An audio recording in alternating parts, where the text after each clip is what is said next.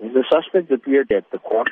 He's been remanded for another further investigation, I think, for another 7 days, and he would appear back in court on the 8th of March. The first investigations onto how this entire episode has taken place.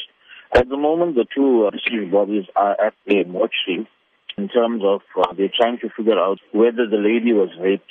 Can you tell us the extent of the injuries that the deceased had suffered? According to the alleged results of the PM, at the moment currently, the injuries on the head seems to be that they used a chopper to chop the heads of the deceased. Plus minus 1 week that these bodies were lying there. And a relative came by to see why his sister and I think brother-in-law is not answering the phone. They were in the house. Moulana, now this incident seems to have been drug-related. As a community leader yourself, would you say that drugs is rife in Phoenix?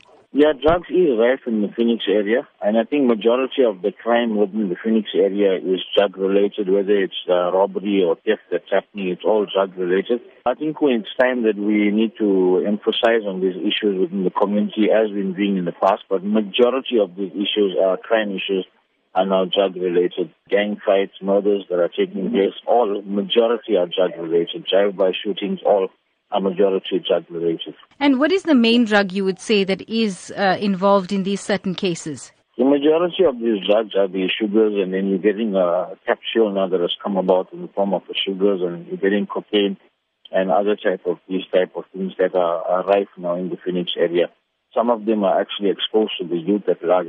So in this particular case, who do you think is responsible for curtailing or keeping the crime in check? In this instance, it's quite difficult because, we're looking at the suspect being the family members, and generally we feel safe amongst our family members, and actually amongst our children we feel safe. And unfortunately, due to obviously a person being in the drug-related things now, so parents also and youth kids have to be on a more serious note of how we're understanding the respect between our parents. I mean, we'd never think society will come to where a person will kill his parents. I think also we need to instill religious morals amongst everyone. Whichever religion it is, we need to instill the religious values amongst everyone. As a mother is held high esteem in every religion, and a father is held high esteem in every religion. So I think that religious leaders also have to play a role here now to make sure that people are religiously inclined.